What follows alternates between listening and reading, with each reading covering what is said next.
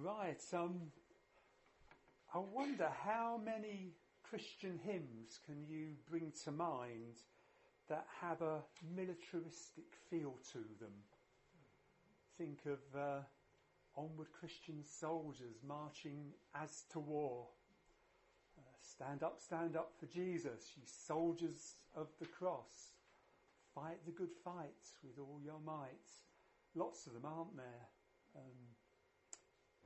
Soldiers of Christ, arise and put your armour on. And you might think, well, that's all old hymns.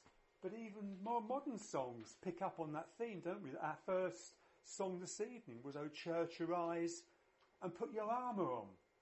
So a lot of hymns have that sort of militaristic feel to them. And superficially, that could give quite an alarming impression, couldn't it? But they are based on a clear biblical emphasis. Chapter 4 of 1 Peter really begins with what we could call a call to arms. In verse 1, Peter gives another one of his imperatives. Throughout the letter, he's given lots of imperatives, and the one he has here in verse 1 is arm yourselves. So he's telling his readers to arm themselves. And he's not alone in using that sort of language. I guess Ephesians 6 immediately comes to mind, doesn't it? Where Paul urges his readers to put on the whole armour of God. And he speaks in other places of armour and taking up weapons and so on. And what sort of picture does it conjure up in your mind when you hear about putting on armour and taking up weapons and so on? I mean, it could sound quite jingoistic, couldn't it? It sounds a bit like sabre rattling. You think of taking up weapons to defend yourselves against an enemy or to attack an enemy. At the very least, it suggests facing a struggle, it suggests hard work, it suggests discipline. And it is an appropriate picture because although being a Christian involves joy and confidence in this life, it also involves effort and facing hardship because we are under attack. We're under attack from the world, we're under attack from the flesh, we're under attack from the devil. Now Peter hasn't suddenly issued this call to arms out of the blue. We mustn't think that chapter 4 is somehow separate from chapter 3. He begins chapter 4 by saying, since therefore Christ suffered in the flesh. And saying that is a reiteration of what he'd said back in chapter 3 verse 18, where he said, for Christ also suffered. And he went on to say that he'd done so by being put to death in the flesh. Now the word therefore in our passage indicates that he's drawing a conclusion from the fact that Christ suffered in the flesh. See, now Peter had mentioned Christ suffering in the flesh in the context of having spoken of believers suffering for righteousness' sake, and it being better to suffer for doing good, if that should be God's will, than for doing evil. That's what led on to him saying that Christ suffered in the flesh. And the chapter went on to conclude that his suffering resulted in the fact that he has gone into heaven and is at the right hand of God with angels, authorities and powers having been subjected to him. The point was that Christ's suffering was the pathway to his victory and his exaltation. So it's in view of that context that Peter goes on to issue what we might consider to be a call to arms. What does he mean by saying that believers in Christ are to arm themselves? Well, from verses 1 to 6, I think we can see 5 points in connection with this call to arm yourselves. And we can see the requirements for arming ourselves, the result of arming ourselves, the reason for arming ourselves, and the response to us arming ourselves, and the reassurances in arming ourselves. So firstly, the requirements for arming ourselves. The first, the most obvious question is, with what are we to arm ourselves? What does arming ourselves actually require? Now, it goes without saying, doesn't it, that Peter doesn't have any physical weapons in mind. He learnt that lesson for himself through personal experience. He learnt it firsthand from Jesus, hadn't he? You remember what Peter did when the mob was about to arrest Jesus in the garden. We read about it in John 18, 10 to 11. Then Simon Peter, having a sword, drew it and struck the high priest's servant and cut off his ear. And was Jesus grateful to Peter for defending him in that way? Did he commend him for what he'd done? No, the text continues by saying, so Jesus said to Peter, put your sword into its sheath. Shall I not drink the cup that the Father has given me? Jesus made it quite clear, didn't he, that the use of physical weapons was not appropriate. And Paul also makes it clear that the weapons that we're to use are not physical weapons. 2 Corinthians 10, 3 to 4. We read there, for though we walk in the flesh, we are not waging war according to the flesh. For the weapons of our warfare are not of the flesh, but have divine power to destroy strongholds. It's not physical weapons, different sorts of weapons altogether. Well, if we're not to arm ourselves with physical weapons, what are we to arm ourselves with? In 1938, a pseudo-Christian movement known as moral rearmament, oh, that's a hard word to say, rearmament, was started. And it promoted living according to 4 moral absolutes of purity, unselfishness, honesty, and love, as a way to defend against warfare. Well, did that movement capture the sense of what Peter had in mind when he urged us to arm ourselves? Are we to arm ourselves with morality? Well, commendable as it might sound, the biblical teaching is always concerned with more than mere outward morality. The biblical emphasis is always that any real change and any real power comes from what God works within us, and not from any attempts that we make to be externally moral. So what weapon does Peter want us to arm ourselves with? We see from the text, it's not a physical weapon, it's not morality. Rather, Peter says, arm yourselves with the same way of thinking. The NIV says, with the same attitude. So we're to arm ourselves with a way of thinking. We're to arm ourselves with an attitude. Now, if someone has an attitude, that often has quite negative connotations, doesn't it? If you say someone has an attitude, it either means that their behaviour tends to be arrogant or disrespectful, or that they have a surly, negative outlook on most things. Brings to mind, do you remember Kevin the teenager in Harry Enfield and Chums?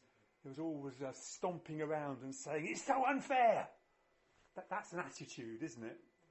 And certainly Peter isn't saying that we're to arm ourselves with that sort of attitude. Clearly, we know more to arm ourselves in that way than with physical weapons or morality. Saying that we're to arm ourselves with a way of thinking or an attitude means that we're to arm ourselves with a particular outlook, a particular mindset. You know, you might remember the song that was popular in the 80s that went, "Don't worry, be happy." Is that the outlook that Peter was encouraging? You know, always look on the bright side of life. I mean, that's an attitude, that's an outlook. might be helpful in some respects. Is that the sort of attitude that Peter is thinking about? I mean, certainly the power of positive thinking is very much vaunted in our society nowadays, isn't it? Is that the way of thinking that we're to arm ourselves with? Are we to force ourselves to be optimistic come what may? Well, you notice that Peter's speaking of the same way of thinking, or the same attitude. So we need to answer the question, the same as what? The same as what? Well, Peter began by saying, since therefore Christ suffered in the flesh. The point is that since Jesus suffered, we as his people should expect to suffer too. Peter's already made that very clear throughout the whole of chapter 3, but now he's going on to say that our attitude towards suffering should be the same as that of Jesus. What was his attitude towards suffering? Well, not only did he expect it, but he accepted it. He even embraced it. In fact, he chose it. Suffering wasn't simply something that happened to him. He deliberately chose it. He said in John 10 verse 18, no one takes my life from me. I lay it down of my own accord. I'm not dodging suffering. Quite the opposite. I'm moving towards it. I'm embracing it. That was his attitude towards the suffering that he had to endure. He deliberately chose it. And we've already seen what he said to Peter. Put your sword into its sheath. Shall I not drink the cup that the Father has given me? You see his attitude there. There was a determination to face the suffering that was in store for him. He had no intention of trying to avoid it. We see the same emphasis in Matthew's account of the same event. In Matthew 26, 52 and 53, we read that Jesus said, put your sword back into its place, for all who take the sword will perish by the sword.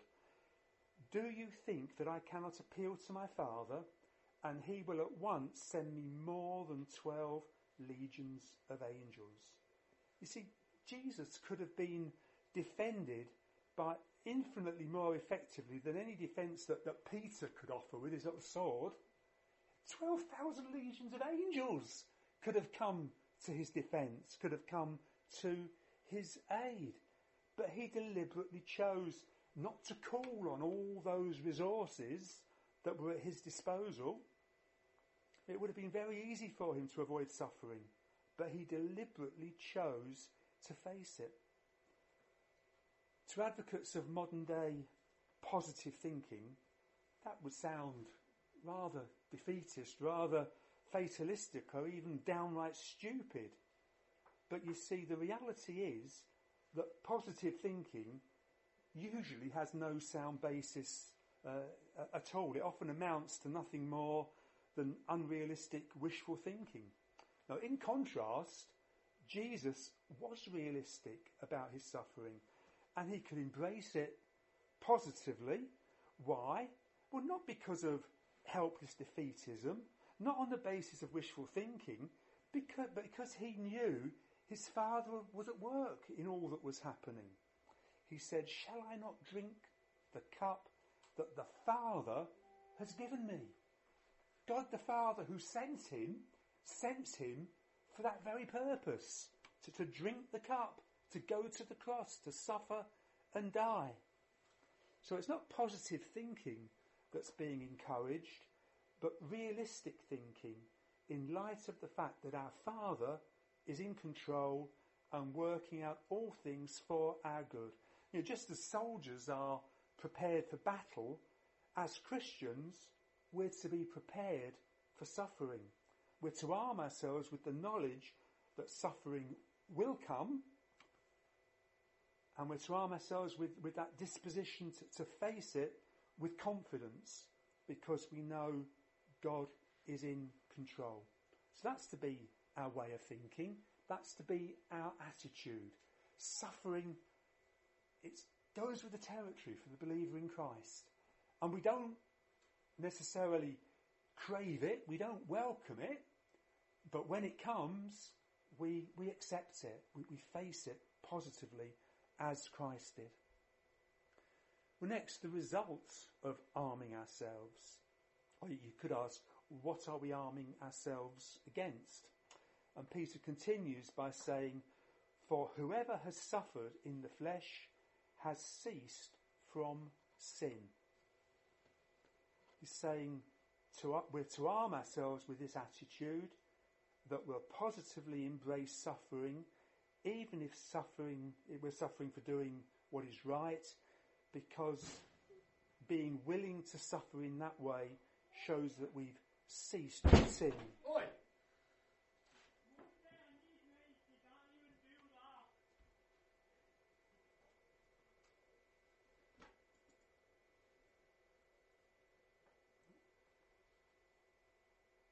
Someone just walked past. But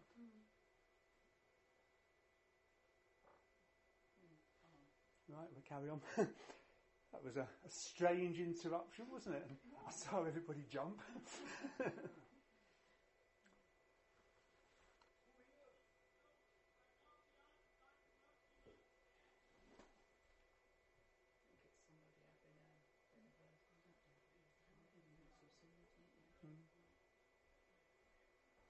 Be a bit of editing to do on the tape here.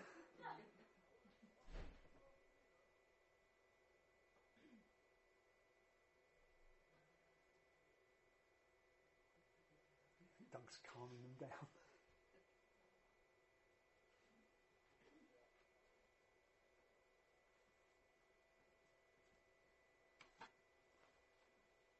Right, so this is saying that we're to arm ourselves with this attitude that we'll positively embrace suffering, even if we're suffering for doing good or for doing what is right, because being willing to suffer in that way shows we've ceased from sin, or the NIV has done with sin. Now, we must be very careful not to misunderstand what's being said there. Firstly, it's not saying that our own suffering in some way deals with our sin, or gets rid of our sin, or stops us from sinning. Suffering as such is no defence against sin. Make no mistake, it's the shed blood of Christ that cleanses us from sin, and it's the work of the Holy Spirit within us that enables us to sin less, so that we grow in holiness. And secondly, we mustn't think that Peter's talking about sinless perfection here. The Bible's very clear that we can never expect to be completely without sin in this life. Remember John's letter, he says, if anyone says he is without sin, he deceives himself, and the truth is not in him. We are plagued by sin throughout this life. So when Peter says cease from sin or done with sin, he doesn't mean never to sin in any way again. In that case, what does Peter mean when he speaks of having ceased from sin? Well, I think he goes on to clarify it in verse 2, where he says, so as to live for the rest of time in the flesh, no longer for human passions, but for the will of God. Now, by the rest of the time in the flesh, he really means the rest of your earthly life. He's talking about a change in the way that you live that life. He says that you live no longer for human passions. So the words no longer indicate that human passions used to motivate us. Human passions used to be what lay behind all that we did. But they don't motivate us anymore.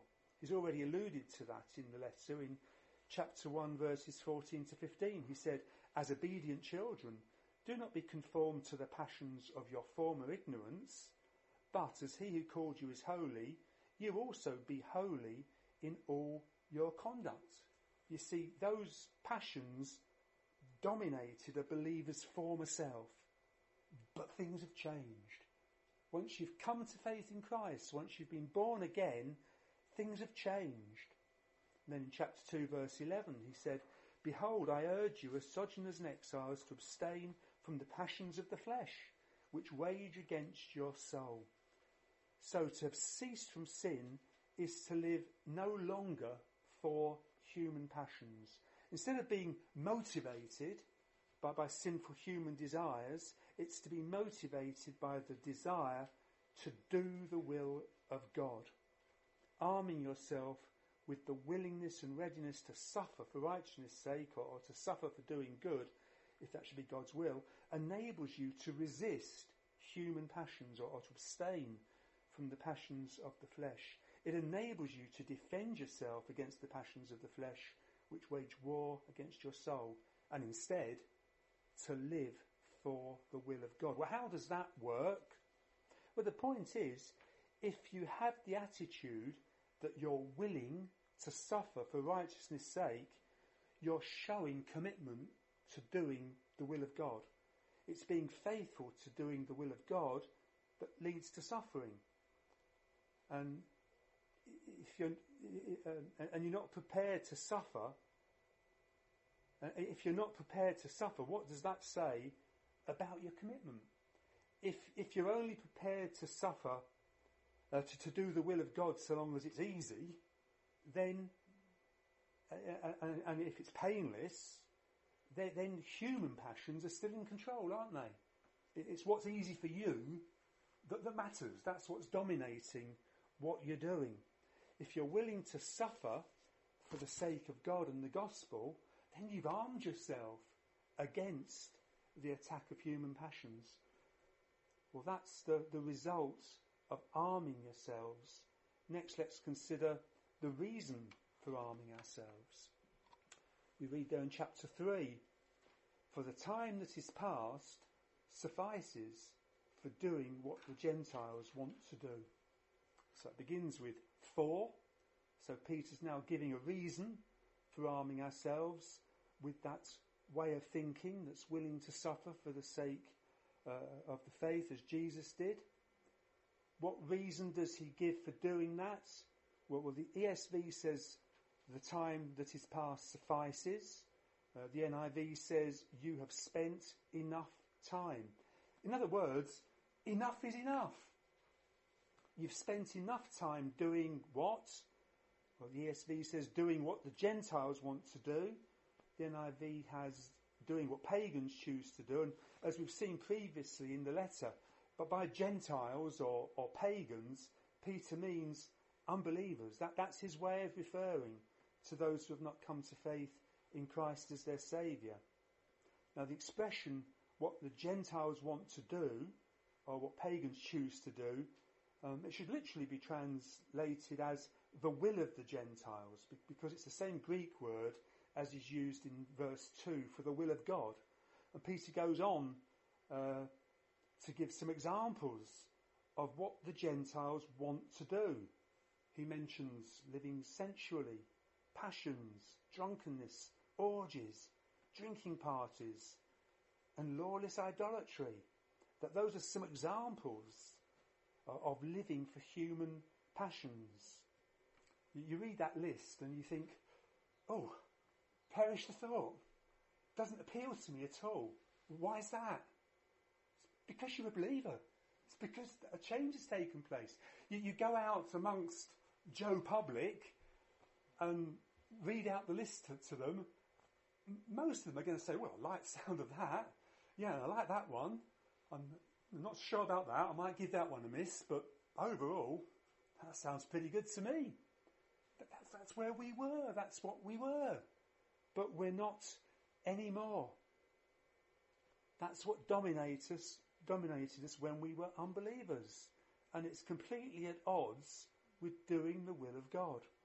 The point that Peter's stressing as the reason for arming ourselves is that we spent more than enough time living in that way before we came to Christ. Even if you came to Christ at a very young age, it was still too much.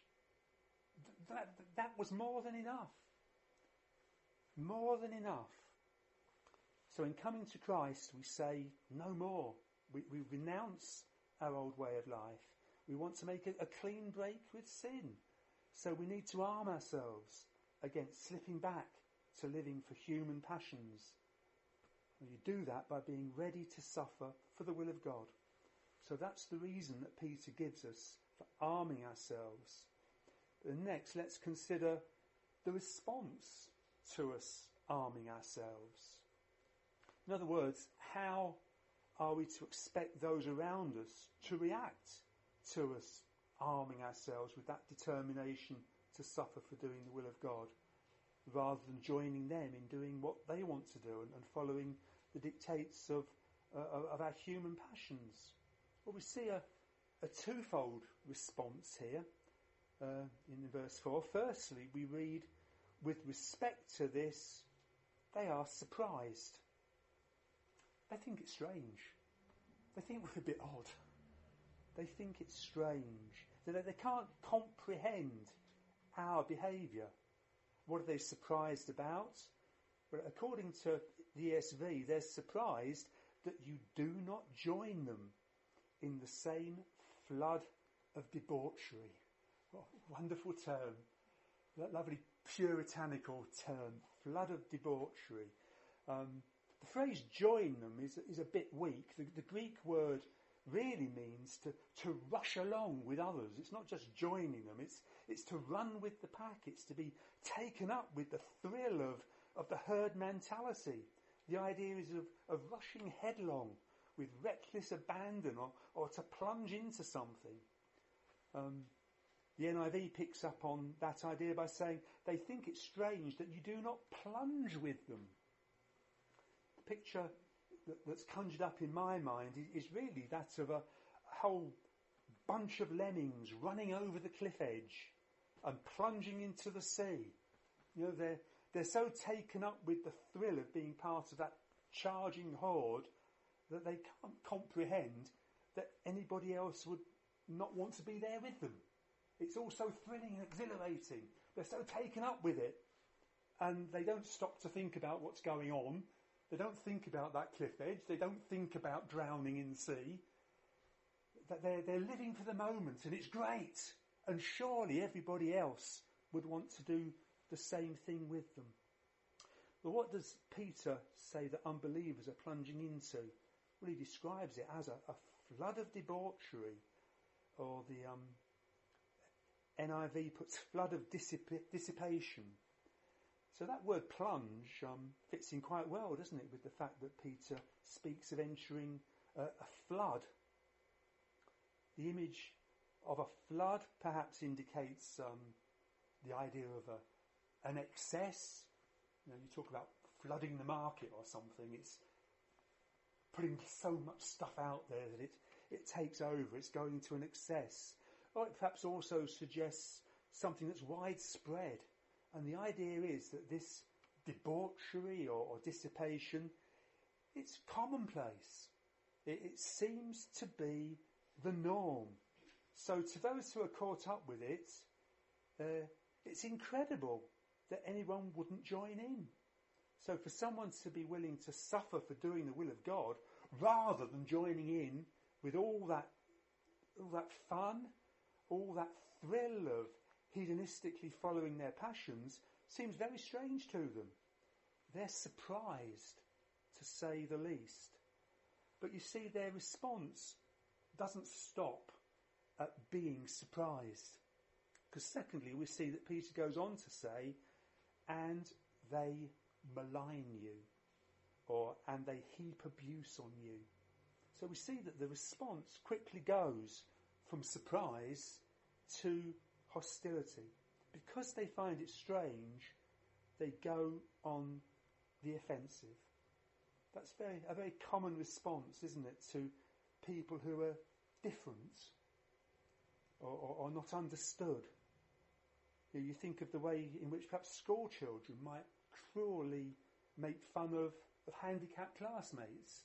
It makes no sense, but it's a very common reaction, isn't it? Why? It's because they're different, and they can't understand that difference. Well, as Christians, we're different. And the world can't understand that difference. So it responds with hostility. Saying that they malign you or heap abuse on you suggests that the opposition primarily takes the form of verbal abuse, and Peter's already mentioned that back in chapter 2:12. You remember he said, "Keep your conduct among the Gentiles honourable, so that when they speak against you as evildoers, they may see your good deeds and glorify God on the day of visitation." That being spoken against is part of the suffering that we are to willingly bear. Remember, Peter said in chapter 3:14-17, "But even if you should suffer for righteousness' sake, you will be blessed. Have no fear of them, nor be troubled, but in your hearts honour Christ the Lord as holy, always being prepared to make a defence against anyone who asks you for a reason for the hope that is in you. Yet do it with gentleness and respect, having a good conscience, so that when you are slandered, those who revile your good behaviour in Christ may be put to shame. For it is better to suffer for doing good, if that should be God's will, than for doing evil." So that's the response that we can expect. But then finally, the reassurances in arming ourselves. I think we see two reassurances in verses 5 and 6. Firstly, in verse 5, we see that Peter goes on to say, "They will give account to him who is ready to judge the living and the dead." And by they, he means those who live for human passions and indulge in the ensuing flood of debauchery, and those who malign believers for being different and for not joining with them. They seem to be whooping up, that they seem to be having a good time. They seem to be quite dominant and intimidating. But we have the reassurance that the tables will be turned, because they'll one day have to give account to God. This is courtroom language, isn't it? It refers to the final judgment. It speaks of him who is ready to judge the living and the dead. He will judge the living and the dead, and that shows that this judgment is inescapable. Everyone who has ever lived will stand before God as judge on that day. That he's ready to judge suggests that this judgment, well, it could come at any time. The reassurance that stems from recognising that the final judgment is coming lies in knowing that those who malign us will eventually have their comeuppance. Justice will be done. That thought encourages us to arm ourselves with the willingness to suffer for the sake of God's will in this life. But the second reassurance lies in the words in verse 6, where Peter says, "For this is why the gospel was preached even to those who are dead, that though judged in the flesh the way people are, they might live in the spirit the way God does." Now, as with some of the previous passages in the letter, that's quite difficult to understand. For the sake of time, I'm not going to delve into that in detail, but we just need to grasp the gist of Peter's words here and quickly see how they provide a reassurance to arm ourselves with this readiness to suffer for Christ's sake. The verse begins by saying, "For this is why the gospel was preached." So the word "for" points back to verse 5, where Peter was speaking about final judgment. We see the gospel exists because there's to be a final judgment. That's why the gospel message of salvation through faith in Christ is needed. You know, if there was no final judgment, well, you wouldn't need to be saved. You wouldn't need a gospel. But because of the reality of the final judgment, we desperately need the gospel message. We need that salvation that God has provided in Christ. That's why God provided it. That's why the gospel message is preached. It's so that those who believe can face judgment and not be condemned. Peter goes on to say, even to those who are dead. Now, by those who are dead, But what I think he meant there is those who are now dead. They're people that in the past have heard the gospel, they've believed, but they're now dead. The gospel had been preached to them at the time that Peter was writing the letter, but they'd died. They were then physically dead.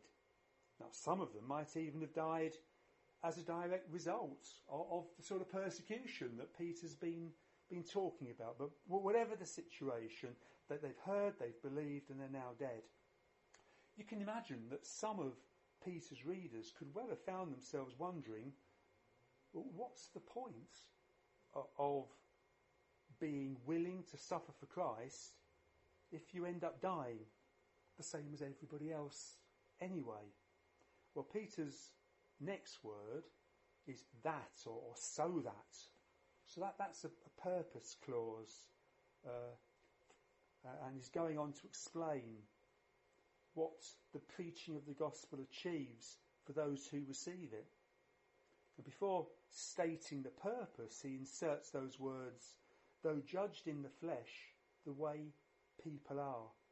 You see, before saying what the preaching of the gospel achieves, he says what it doesn't achieve. It doesn't enable anyone to escape being judged in the flesh the way people are. What does that mean? Well, I think it refers to physical death.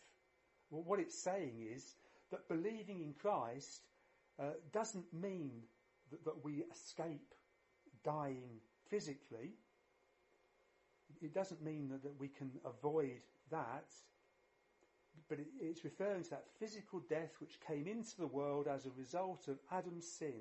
And everyone, Christian or non-Christian alike, is subject to that physical death, unless you happen to be alive when Christ returns. But apart from that one proviso, everyone dies.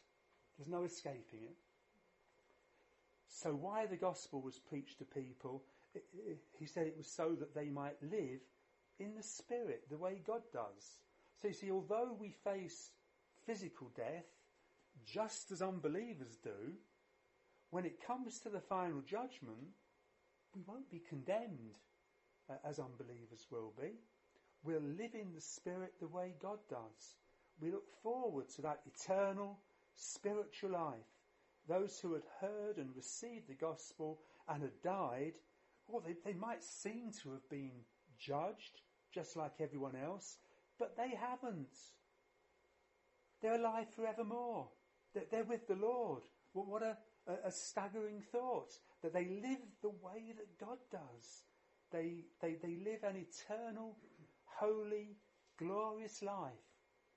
So we can be reassured that arming ourselves with that willingness to suffer for Christ in this life, it's not a foolish thing. Paul said in Romans 8 verse 18, "For I consider that the sufferings of this present time are not worth comparing with the glory that is to be revealed to us." 2 Corinthians 4:16-18, he said, "So we do not lose heart. Though our outer self is wasting away, our inner self is being renewed day by day. For this light, momentary affliction is preparing for us an eternal weight of glory beyond all comparison, as we look not to the things that are seen, but to the things that are unseen. For the things that are seen are transient, but the things that are unseen are eternal." So arm yourselves with that willingness to suffer for the sake of Christ. Compared to that eternal weight of glory that Jesus has secured for us, well, any such suffering is a momentary affliction. It doesn't seem it at the time, but in the overall perspective, it is a light, momentary affliction. So we're back to what we were saying this morning, wasn't it, about the broken systems. Broken systems, or be prepared to suffer for that eternal weight of glory. And may God enable us to keep that perspective in our lives day by day.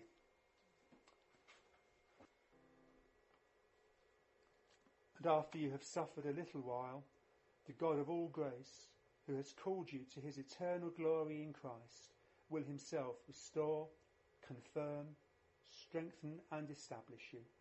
To him be the dominion for ever and ever. Amen.